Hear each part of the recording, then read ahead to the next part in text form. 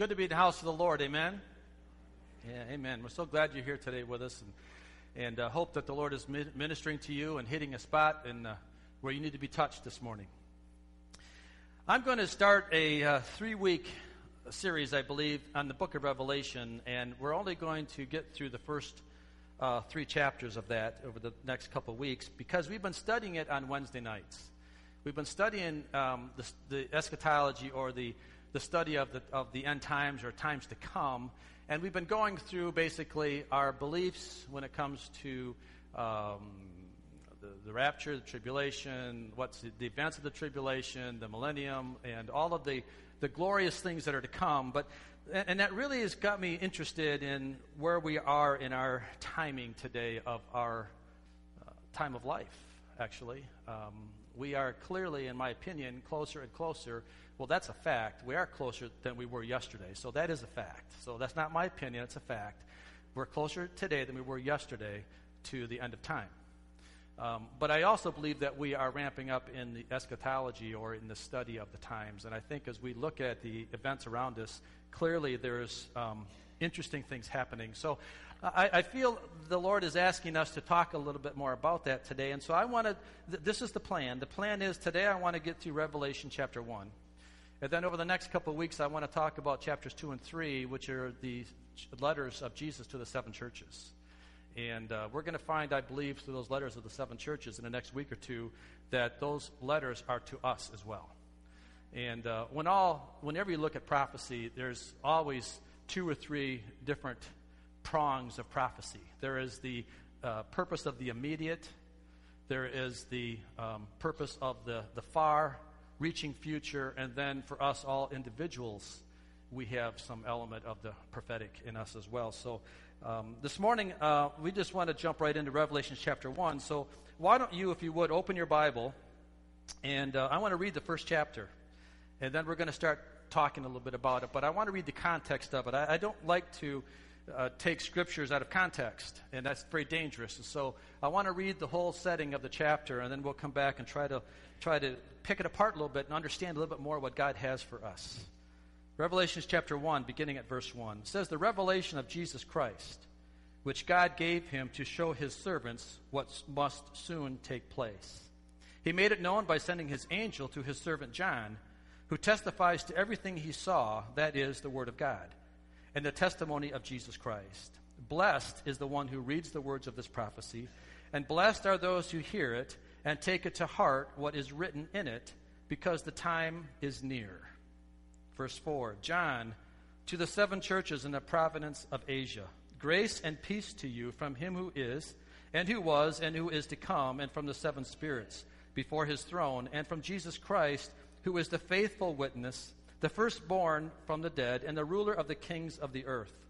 To him who loves us and has freed us from our sins by his blood, and has made us to be a kingdom and priests to serve his God and Father. To him be glory and power forever and ever. Amen. Look," verse 7, "he is coming with the clouds, and every eye will see him, even those who pierced him, and all the peoples of the earth will mourn because of him. So shall it be. Amen." Verse 8, "I am the Alpha and the Omega, says the Lord God, who is, and who was, and who is to come, the Almighty.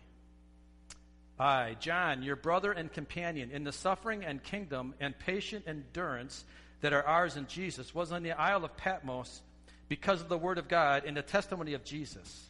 On the Lord's day I was in the Spirit, and I heard behind me a loud voice like a trumpet, which said, 'Write on a scroll what you see, and send it to the 7 churches, to Ephesus, Smyrna, Pergamum, Thyatira, Sardis, Philadelphia, and Laodicea.' I turned around to see the voice that was speaking to me, and when I turned, I saw 7 golden lampstands, and among the lampstands was someone like a son of man, dressed in a robe reaching down to his feet, and with a golden sash around his chest. His head and hair were white like wool, as white as snow, and his eyes were like blazing fire. His feet were like bronze, glowing in a furnace, and his voice was like the sound of rushing waters. In his right hand he held 7 stars, and out of his mouth came a sharp double-edged sword. His face was like the sun shining in all its brilliance. When I saw him, I fell at his feet as though dead. Then he placed his right hand on me and said, "Do not be afraid.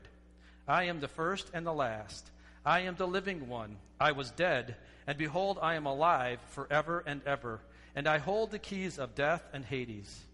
Write, therefore, what you have seen, what is now, and what will take place later. The mystery of the 7 stars that you saw in my right hand and of the 7 golden lampstands is this. The 7 stars are the angels of the 7 churches, and the 7 lampstands are the 7 churches." Let's pray. Father, Lord, we have just read a lot of information. And God, I know that this book, if we were to take the time to research all 22 chapters, would be absolutely amazing. God, because it is the revelation of Jesus Christ. It is a revelation, Father, of your Son that you have given to your servant John, and the Holy Spirit will make it alive. So I pray this morning that you help us to learn and decipher what it is that you would have us to learn in this.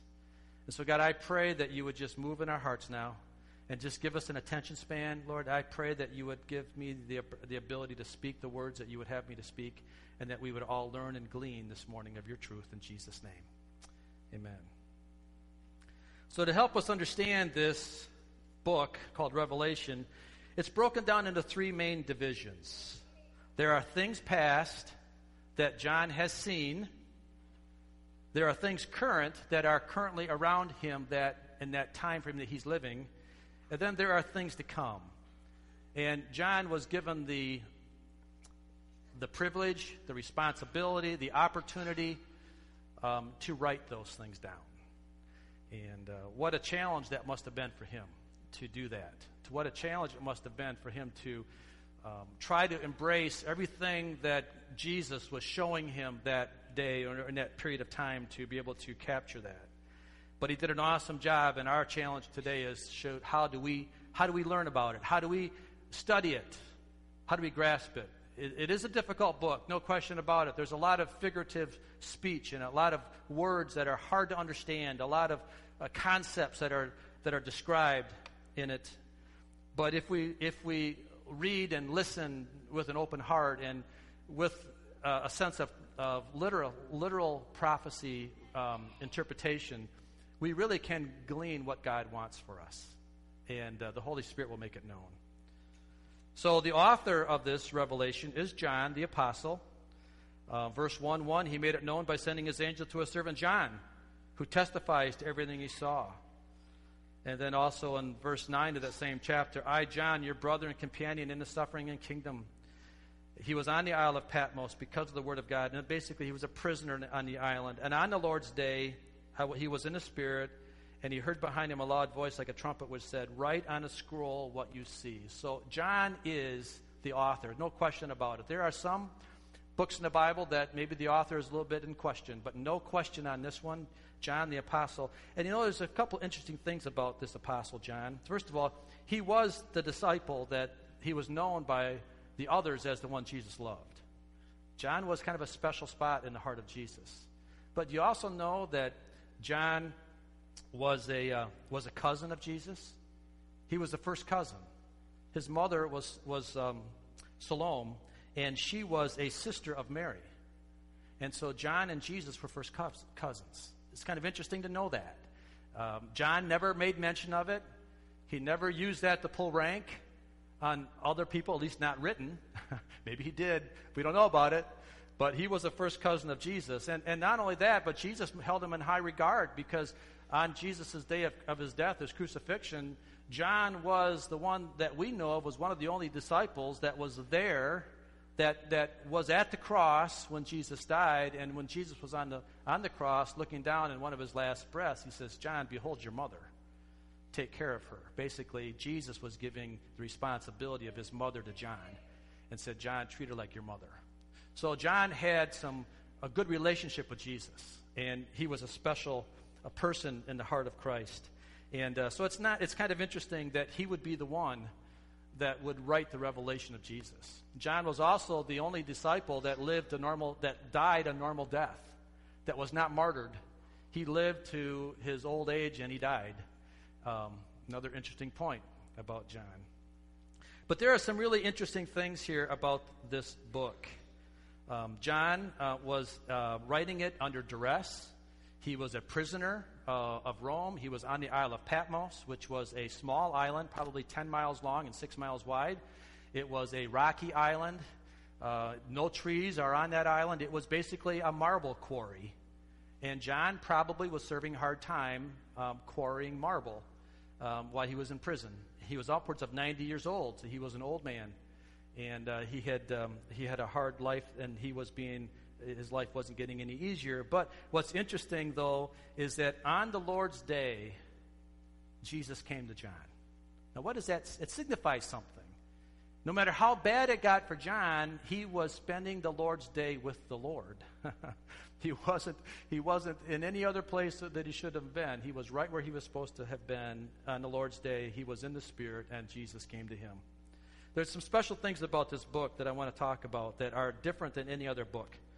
Number one, that this book, the Revelation, presents Jesus Christ in all his glory like no other book in the Bible.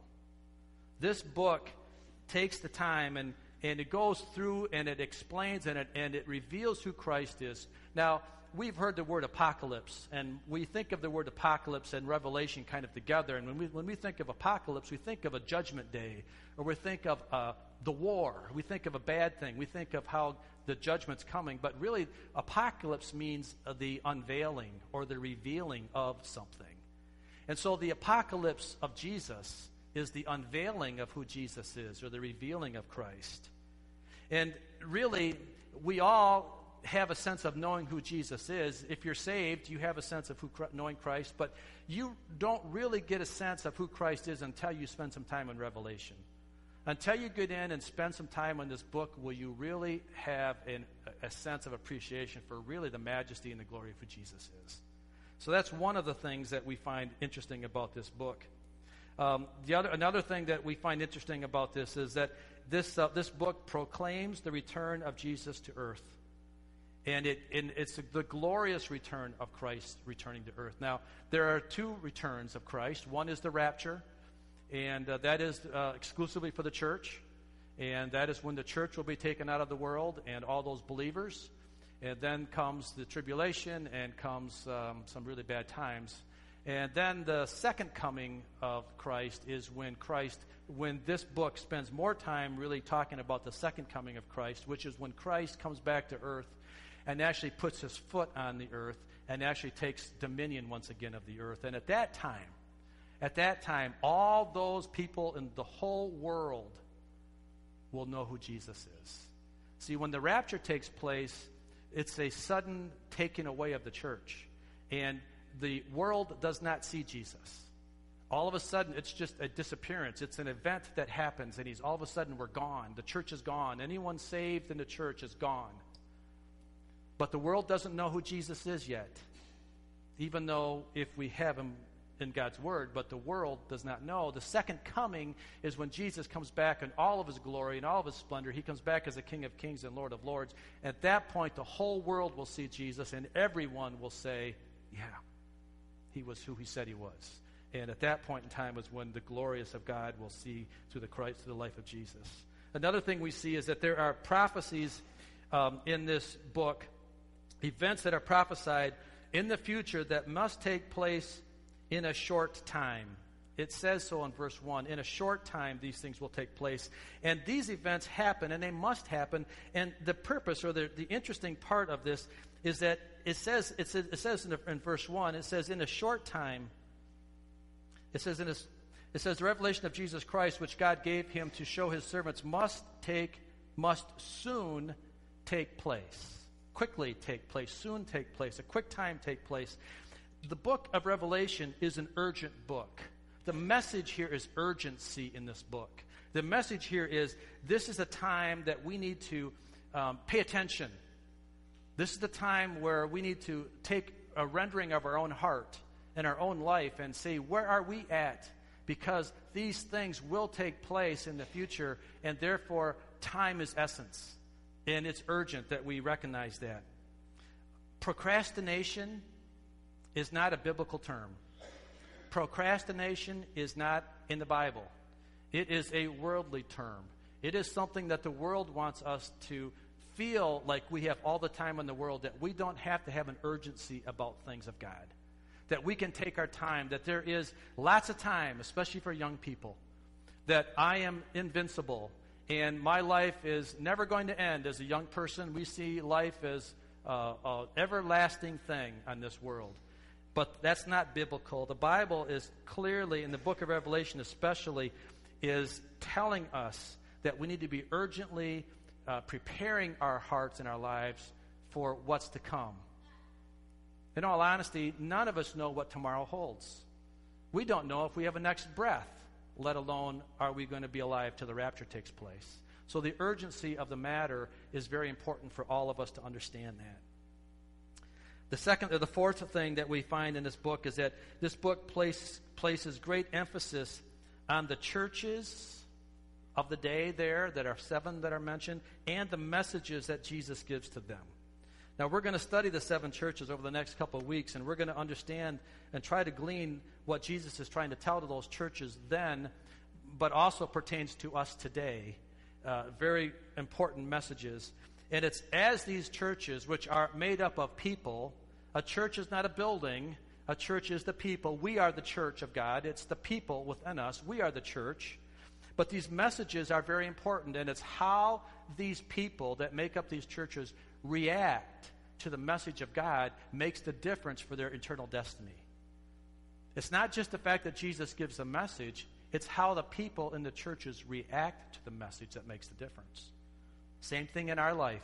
We can sit in a church day after day, all of our lives, 50, 60, 70 years, whatever that is for us, we can be in church. But if we're not reacting to the message that Jesus gives to the church, then it's no value to us. We must react to it. We must act on it. And so these messages are very important for people. And then the last thing, or finally the fifth thing that I want to mention about the special things is that there are great promises, great blessings that are promised to the believers that read, hear, and put into action what this book talks about. And we'll talk about this a little bit more as we go through, but there are promises and there are blessings given to the people that spend the time understanding and reading this book. This first chapter is broken down into a prologue, a greetings, and a doxology. And it's kind of interesting that the greeting and a doxology are at the same spot, because typically a doxology is a blessing or an expression of praise that's typically reserved to the end of the book. But this is giving at the beginning of the book. And so it gives us good reason to continue on and studying it. And then we talk about John's purpose of the revelation, and then John's vision of Christ. And we're going to try to break these down and get into them as quickly as we can. We have a lot of material here. So chapter 1, verse 1 and 2, it says, "The revelation from Jesus Christ, which God gave him to show his servants what must soon take place. He made it known by sending his angel to his servant John, who testifies to everything he saw.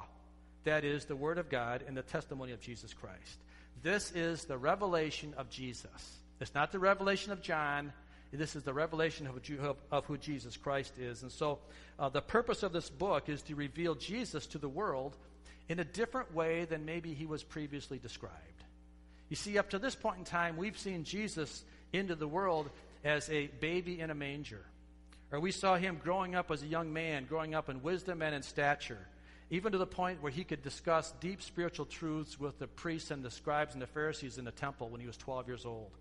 We saw him growing up in his character, in a man that knew no sin, that he was a poor man, he was a carpenter, but he made his way honestly and diligently through life, and he didn't cheat, he didn't take any shortcuts. He earned an honest wage for an honest day's work, we have to assume, because he did things right. He was a man that was water baptized, and when he was water baptized, there was a physical sign. There was a sign that he truly was who he was. There was a dove that came down and landed on him. There was a voice from heaven that says, "This is my son in whom I'm well pleased." And Jesus was the man in physical presence, and he was water baptized. He was then led into a desert for 40 days to be tempted by the devil. And 40 days he fasted and he prayed, meaning he went without food for 40 days. Have any of us been on a 40-day fast? No. Yeah, Jim's been on a 40-day fast. It's a hard thing to do, isn't it, Jim? Yeah, and I have not. I have fasted, but not for 40 days. But Jesus went on a 40-day fast, and he was tempted by the devil. And basically, he did that because he was preparing himself for ministry. But he was victorious over Satan by the word of God, by speaking the word of God. He was a man of sorrows. He knew and he understood all the adversity of mankind. He did not escape any of our temptations. What you go through, he understands because he's been here, done it. He's been through that thing, and he's lived there, and he's been here with us. And he was a man that was crucified a sinner's death. We've all seen the pictures, and maybe seen the movies of how cruel and brutal his crucifixion was. And he certainly didn't look, the last time people saw him in his physical man's presence or sense, he certainly didn't look like a king. He looked like a common criminal, and he was beaten, and he was whipped for us, and he had a horrible death. So now here's all of a sudden, and recognize that John, the apostle, saw Jesus in all of this. He maybe didn't see him as a baby, but being a first cousin of Jesus, he probably saw him as a young boy. He probably saw him in his life. He probably saw Jesus come through life different than many other men did because he was part of the family. Maybe not recognizing who he was, but he must have thought that Jesus was kind of a weird dude because he never did anything wrong. Could you imagine growing up with somebody at 10, 11, 12 years old and the kid never got in trouble? It just wouldn't be right, would it? I mean, it just must have sensed something. John must have sensed something different about Jesus because he wasn't part of the gang. He might have been part of the gang. He just didn't get in trouble. He just knew how to stay out of the fray. I mean, there's a great lesson for all of us there, young people. You can be part of the world, but just don't be of the world. Learn to keep yourselves away from the fray. Learn to keep yourselves away from the problem kids. Not because you don't associate with them, because I'm sure Jesus did, but you just don't become like them. Amen? That you can live your life set apart from that. So now the book of Revelations that John is going to reveal to us sees Jesus totally different than he was before. Now we're going to see Jesus a victor.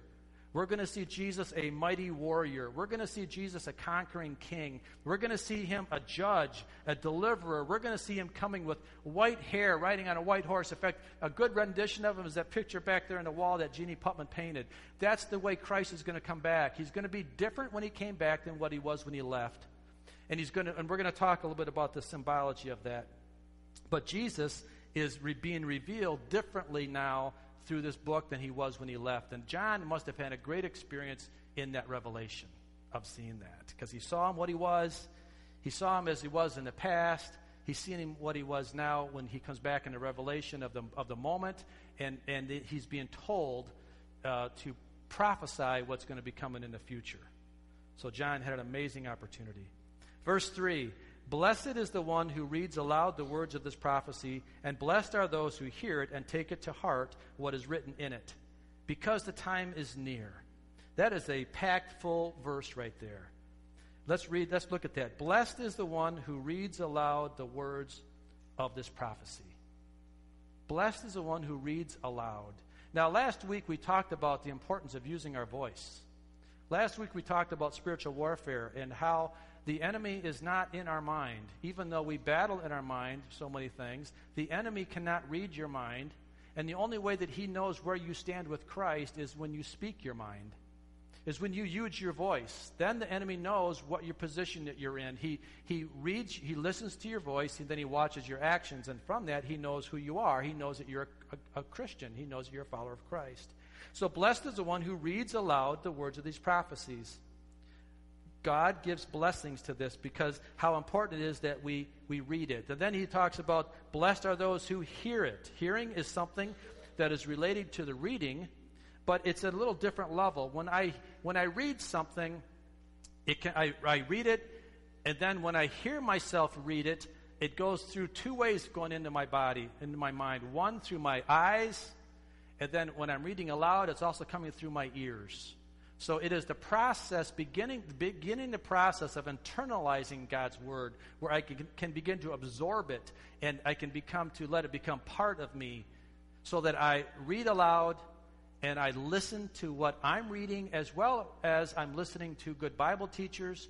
I'm reading good Bible commentaries. I'm hearing good teaching. I'm basically, what I'm doing here is that with the two words, reading and listening or hearing, this really describes studying God's Word.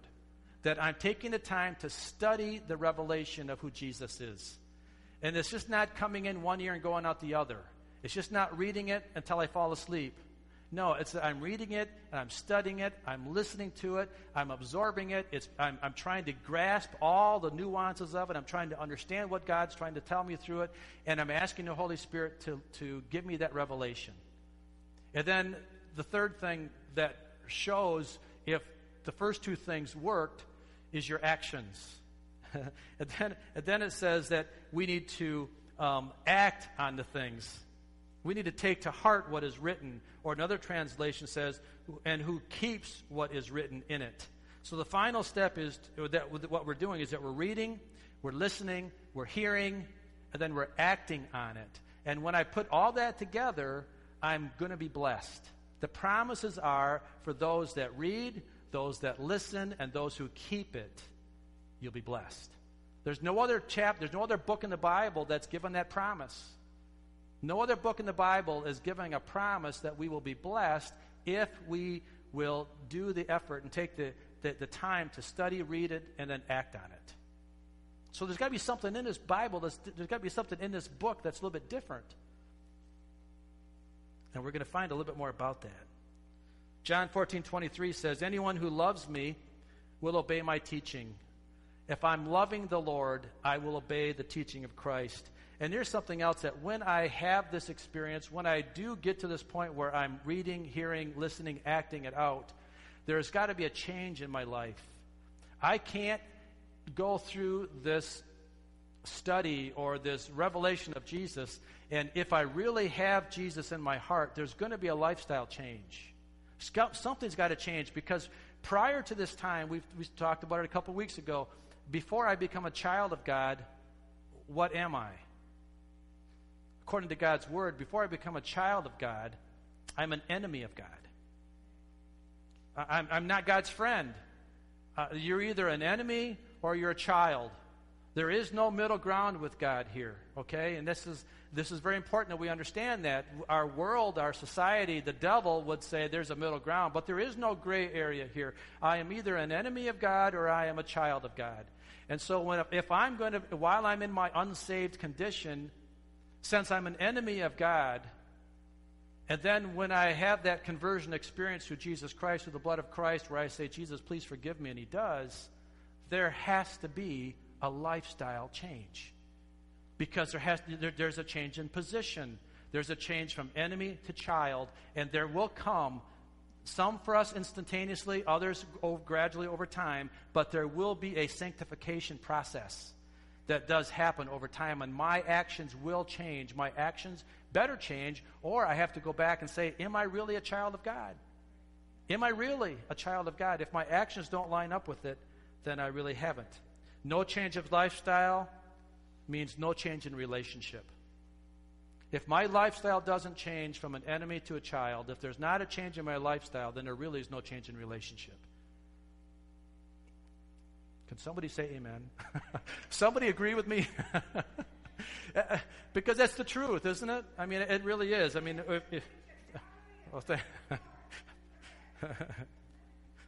was feeling like I was afraid up here.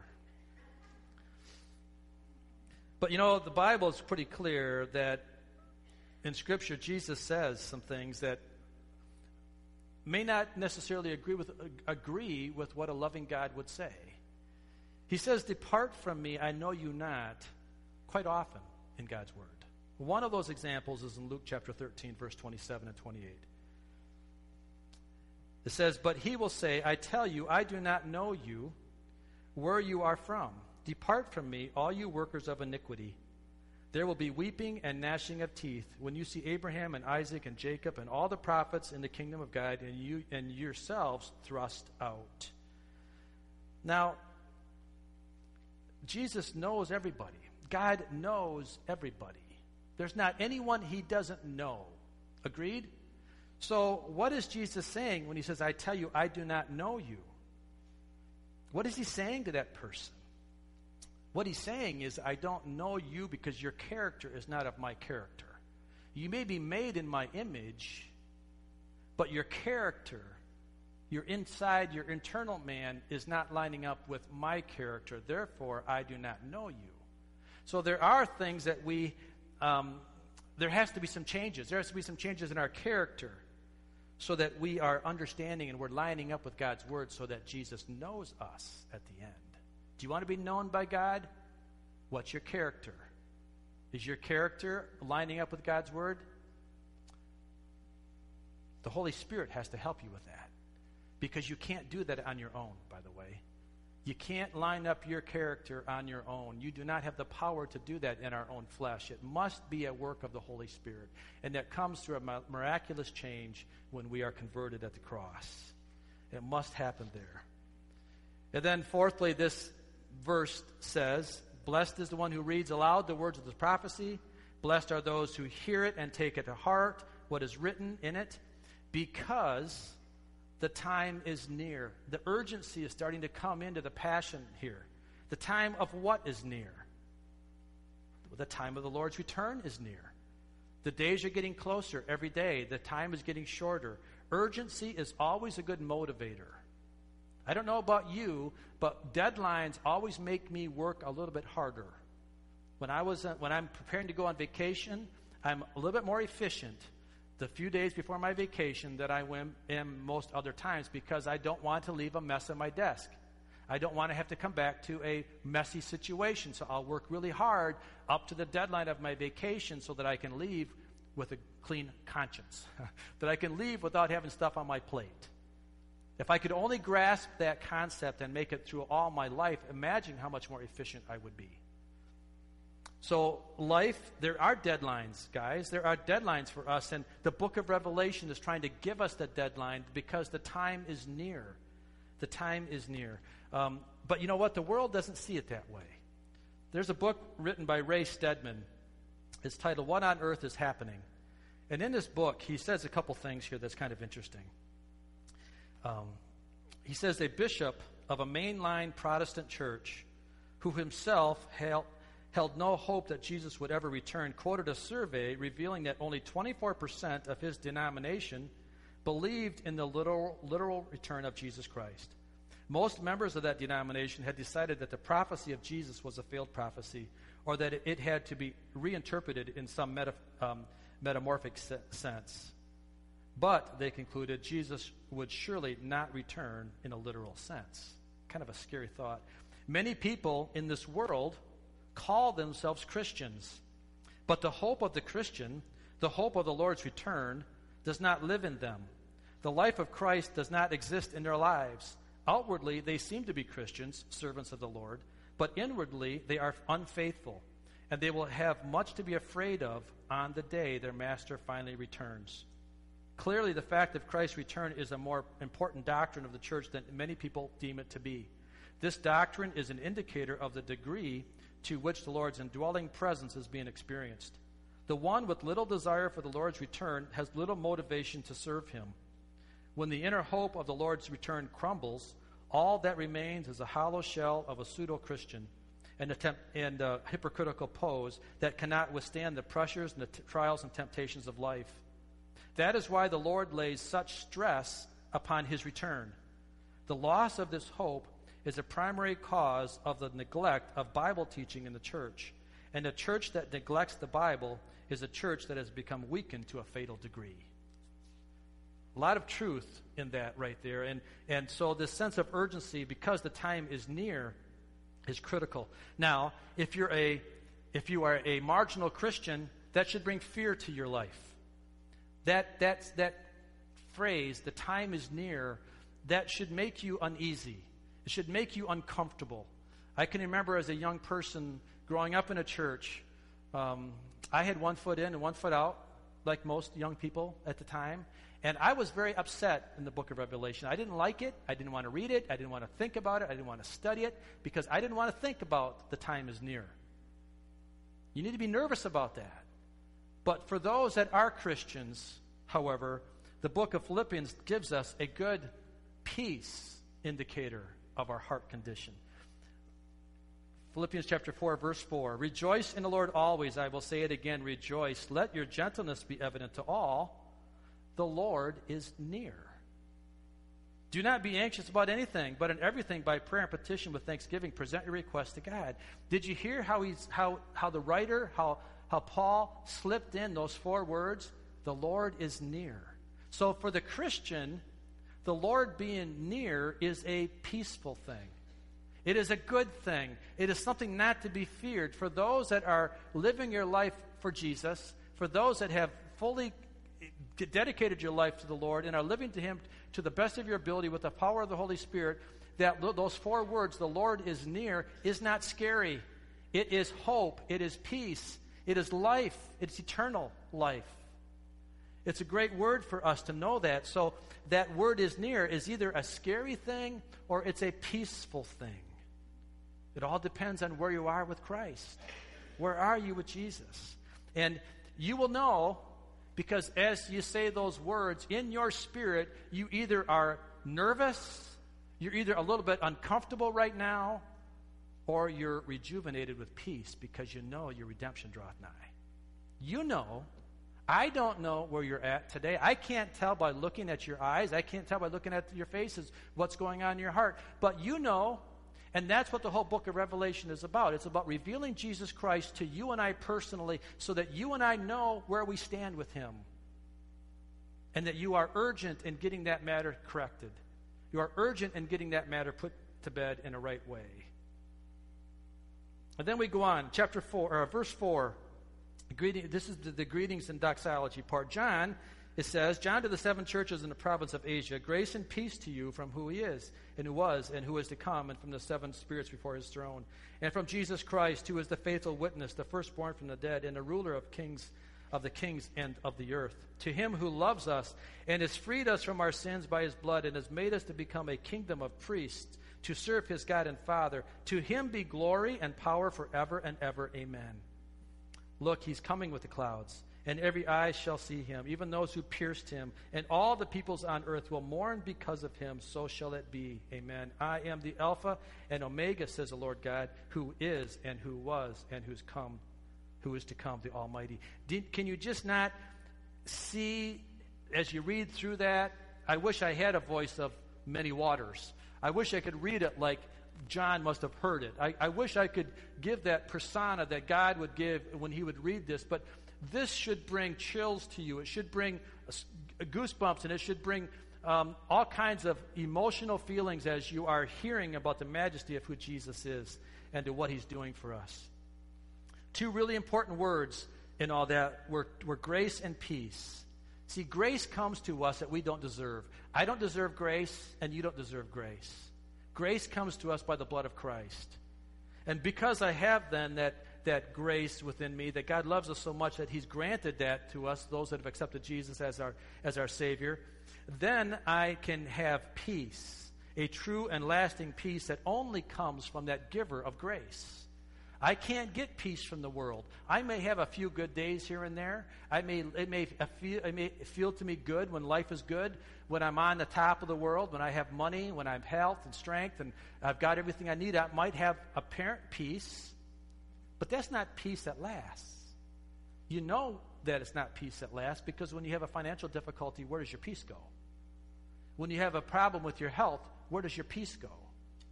You have peace when our trust is in the giver of the grace. See, Jesus Christ comes back to us as the King of Kings and the Lord of Lords, and He comes back as a conqueror. Verse 5 and 6, to Him who loves us and has freed us from our sins by His blood and has made us to be a kingdom of priests to serve His God and Father. See, that is really the essence of Christianity. Right there, that when Jesus comes and by His blood we're saved, and then He makes us into a kingdom of priests to do what? To serve Him and to serve God His Father. Very important, because that's what our reward will be like in heaven. We will be priests, and we will be rulers with Him. And that can start right now, today on earth. We don't have to wait to heaven. We can be godly priests today. Dads, you are the priests of your home. You have a responsibility to be the pastor to your children and to your wife. Children and wives, you are a responsibility to honor your dads as he is doing his best to be the priest. He may not be perfect, because there's not many perfect pastors that I know. And there's not many perfect dads. But when they're trying, give them the honor and respect, because now is the time to become that priest. You don't wait until heaven. You start right now. Now is the time. Eternity has already started, by the way. Just so you know, you're already in eternity.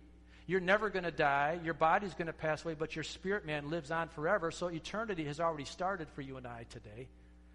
The only question we have is, where are we going to spend it? Where are we going to spend it for the next million years plus, next billion years? Think of the biggest number you can think of, and you're still going to be around. But where are you going to be around?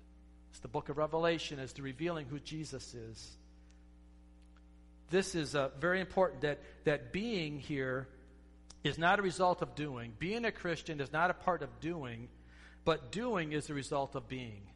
In other words, you do what a Christian does, not to make yourself a Christian, but you do what a Christian does because you're a Christian. You are a Christ-like follower because you follow Christ. You don't clean your life up first. You don't try to figure it out. You don't try to figure out how I can do all the right things, then maybe become a child of God. No, you become a child of God first, and then you do the things, then you act like one. God isn't saying, act like a child of God and maybe I'll make you one. That's not what he's saying. Rather, he says, because you are a child of God, now act like it. Now, because you are, act like it. Prove to me you are. Act like it. And not only me, but to the world around you, because we are to be sharing God's redemption to other people. Verse 8, I am the Alpha and the Omega, says the Lord God, who is and who was and who is to come. He is the Almighty God, and he's coming back. He's coming back. Acts chapter 1, verses 9 through 11. This is the Mount of Transfiguration, and this is after Jesus had died, risen, spent 40 days on earth, known by many people. Over 500 people saw him, so it was very obvious he was still alive. He came back to life. Verse 9 says, after he had said these things, basically he just gave the great command, the great commission to his disciples. He said, after he said this, he was taken up before their very eyes, and a cloud hid him from their sight. They were looking up intently into the sky as he was going, when suddenly 2 men dressed in white stood beside them. Men of Galilee, they said, why do you stand here looking into the sky? This same Jesus who has been taken from you into heaven will come back in the same way you have seen him go into heaven. Jesus is coming back, folks. Just like he left, he's coming back. He's coming back. Revelation chapter 1, verses 9 to 11 will continue on here. This is the purpose of John's revelation. John, your brother and companion in the suffering and kingdom and patient endurance that are ours in Jesus, was in the Isle of Patmos because of the word of God and testimony of Jesus. Basically, he was a prisoner. He was a religious prisoner here. On the Lord's day, I was in the Spirit, and I heard behind me a loud voice like a trumpet, which said, write on a scroll what you see and send it to the 7 churches, to Ephesus, Smyrna, Pergamum, Thyatira, Sardis, Philadelphia, and Laodicea. Now, we already talked about what the Isle of Patmos was like. We already talked about John being 90 years old. But John was in the Lord's day. He was obviously keeping the Sabbath. No matter how bad his life was, John was keeping the Sabbath. A lesson for all of us, guys. We, no matter what's going on in our life, good or bad, we need to keep the Sabbath. I'm not saying it's a Saturday. I'm just saying we need to keep the Sabbath. We need to keep the day of the Lord holy. We need to make sure we keep him as our number one priority. Church, fellowship, being around like-minded believers is important. Don't let the enemy take that away. Don't let him steal that from you. It's important to be in a Bible study. It's important to continue to get your mind sharpened by the Word of God and keep learning and getting the knowledge of God built into your mind and your body and your soul. Important. It was a good lesson for us. Jesus was revealed to John, and because of time, I won't take the time to read all that, but I want to give the description of what Jesus was. Now, understand that Jesus, it says that he was standing among 7 candlesticks or lampstands. Now, it's interesting about that. Candlesticks or lampstands They represent the churches. A candlestick in itself has no light. The candlestick is not the light. The light is the candle, which has the light of has to be lit with a fire, and the fire then becomes the light. The church is not the light. It's the people who are the light of God. They make up the light of the church. So he didn't say candles. He said candlesticks or lampstands. Jesus stood among the lampstands. And sometimes if the people in the church aren't faithful to God, the light goes out. The building's still there. The people are still there, but if they don't have the light of Christ in them, there's no light in that building. There's no light in that body of believers, because the light comes through Jesus. We are the light of the world, and it comes as we are reflecting the light of Christ. So we have to make sure that our lives are lining up with God's Word, and that we're keeping that light tuned and trimmed, and are keeping that candle lit with the Word of God. So it's not he's not talking to dead churches. He's not talking to lamp stands with no light. He's talking to the light of the world, of the people that are in the people. That light is in us. So that's important. He also talks about the hair on his head, white like wool. It shows age, but it does not show weakness. It's not old age, and he's not getting older and weaker. He's getting stronger. In fact, in the Bible, white hair and gray hair is a sign of glory. So it's the glory of God. His eyes were like blazing fire.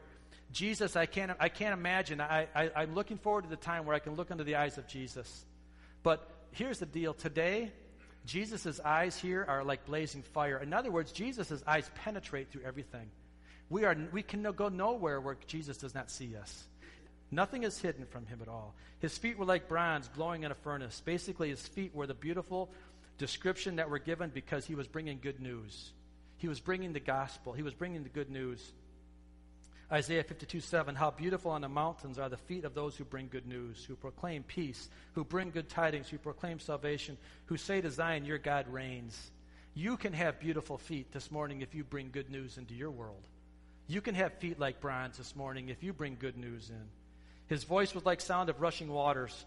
Amazing. Here's interesting. I like a brook.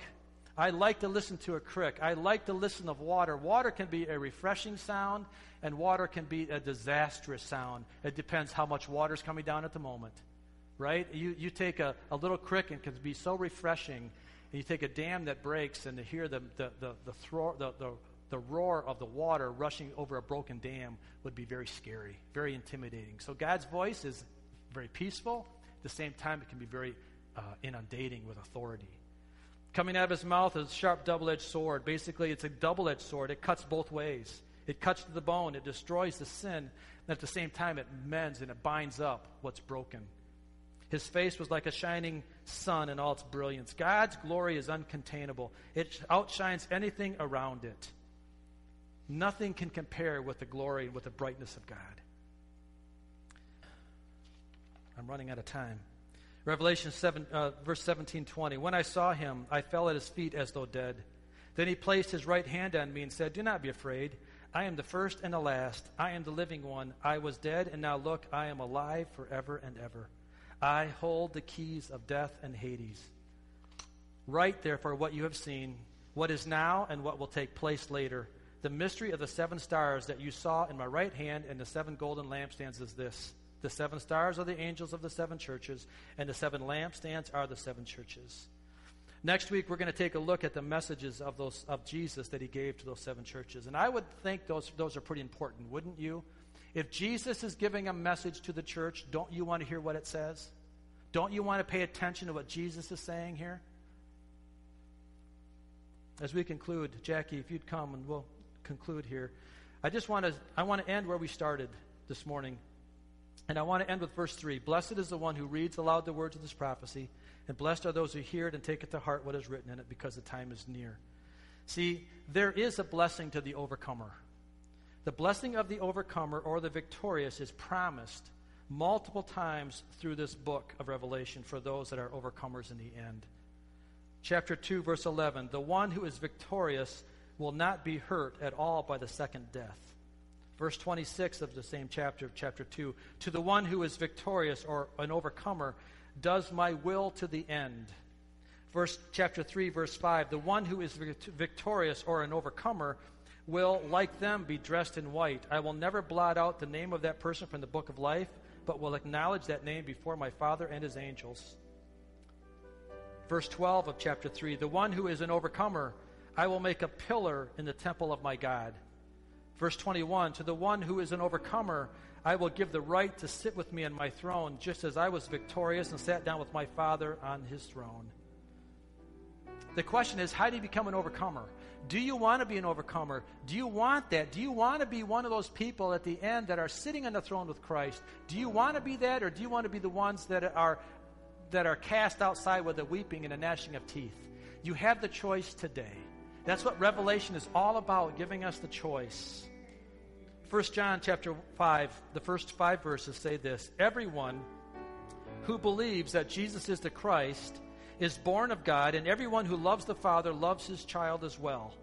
This is how we know that we love the children of God, by loving God and carrying out his commands. In fact, this is love for God, to keep his commands. And his commands are not burdensome. For everyone born of God overcomes the world. You can be victorious if you are born of God. This is the victory that has overcome the world, even our faith. Who is it that overcomes the world? Only the one who believes that Jesus is the Son of God. Do you want to be an overcomer this morning? Then you have to believe in Jesus Christ. That's the only way. You don't become an overcomer through any other religion, any other false belief, no matter how badly you believe it, no matter how committed you are and dedicated to that belief. The only way that you will become an overcomer and be victorious at the end, the only way you'll be the one left standing, is through Jesus Christ. Amen. Would you close your eyes with me this morning? Father, I'm so thankful that you've revealed your Son to us through this book of Revelation. I'm so thankful that you love us so much that you weren't willing to throw us away, that you weren't willing to say, they're not worth it. Let's just scrap it all and let's just start over and leave us abandoned. No, that's not your plan. Your plan is through the love of Jesus, that he came down and became our perfect sacrifice. And so, Lord, I want to be an overcomer today. I want to be an overcomer. And so I'm going to ask those here this morning, with your eyes closed this morning, all eyes closed and heads bowed this morning, if you're not an overcomer today, and you know who you are because there's something in your spirit that's turning over and over and over because you're nervous about the end is near. That makes you nervous.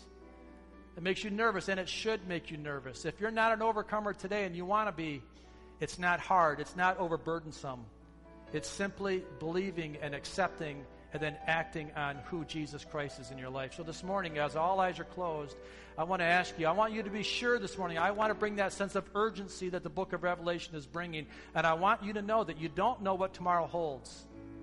So this morning, if you don't know for sure if you're saved, if you are an overcomer, would you just raise your hand and say, Jesus, I want that? I want that. I want to know, Jesus, for sure that I'm an overcomer. It just takes a second. No one's looking around. Nobody's going to see. This is not a time for anybody looking around. This is a personal relationship. This is a personal time to make sure that your life is lined up.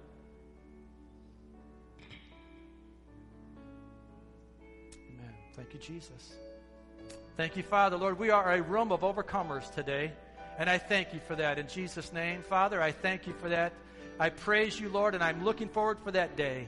I'm looking forward to that day when I will stand before you, Christ, and that you will look down upon me and you'll say, Mike, well done. You are a good and faithful servant. And all those others here this morning that are in this place will have that same assurance, because the same words, because we're overcomers and we know our heart is right with you. I thank you for that. In Jesus' name. Jackie, just lead us in the song. And let's leave this place today as an overcomer. Amen?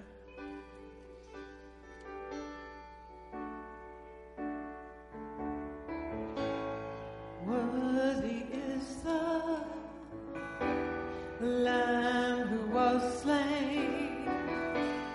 Holy, holy is he. Sing a new song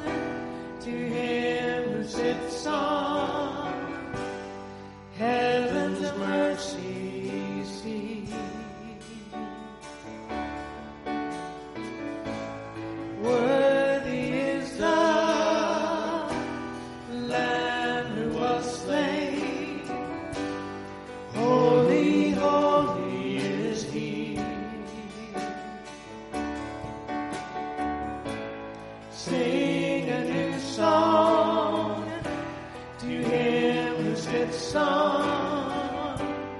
Heaven's mercy he sees. Holy, holy, holy is the Lord God Almighty, who was and is to come.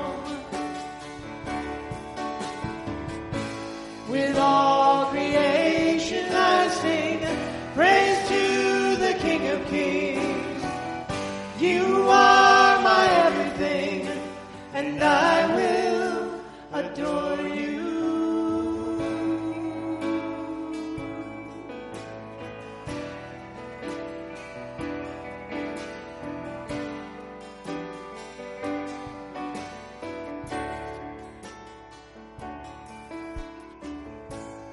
Clothed in rainbows of living color, flashes of lightning, roars of thunder, blessing and honor, strength and glory and power be to you, the only wise King.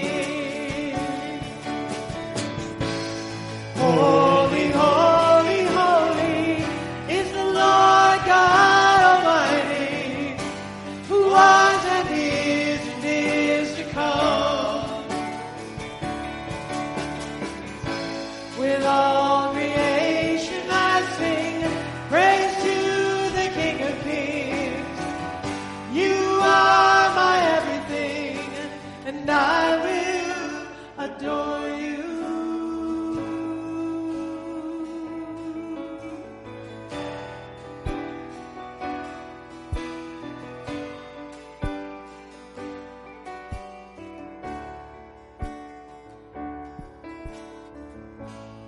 Filled with wonder, awestruck wonder, at the mention of your name. Jesus, your name is power, breath and living water, such a marvelous mystery. Holy, holy, holy is the Lord God Almighty, who was and is to come. With all creation I sing praise to the King of Kings. You are my everything, and I will adore you. Holy, holy, holy is the Lord God Almighty, who was and is to come. With all creation I sing praise to the King of Kings. You are my everything, and I will adore you. Amen. Father, we just come before you now. We honor you. We just declare you King of Kings and Lord of Lords of our lives. Lord, go with us as we go to our homes today. Lord, bring us back next week, I pray, to hear the message that you bring to the churches. And I pray that our hearts be attuned to hear that. And I pray, God, that you'll deal with us all week long. Because of who you are, we give you praise and glory. In Jesus' name, be glorified. Amen. Have a great day today. Bless the Lord in Jesus' name. Amen.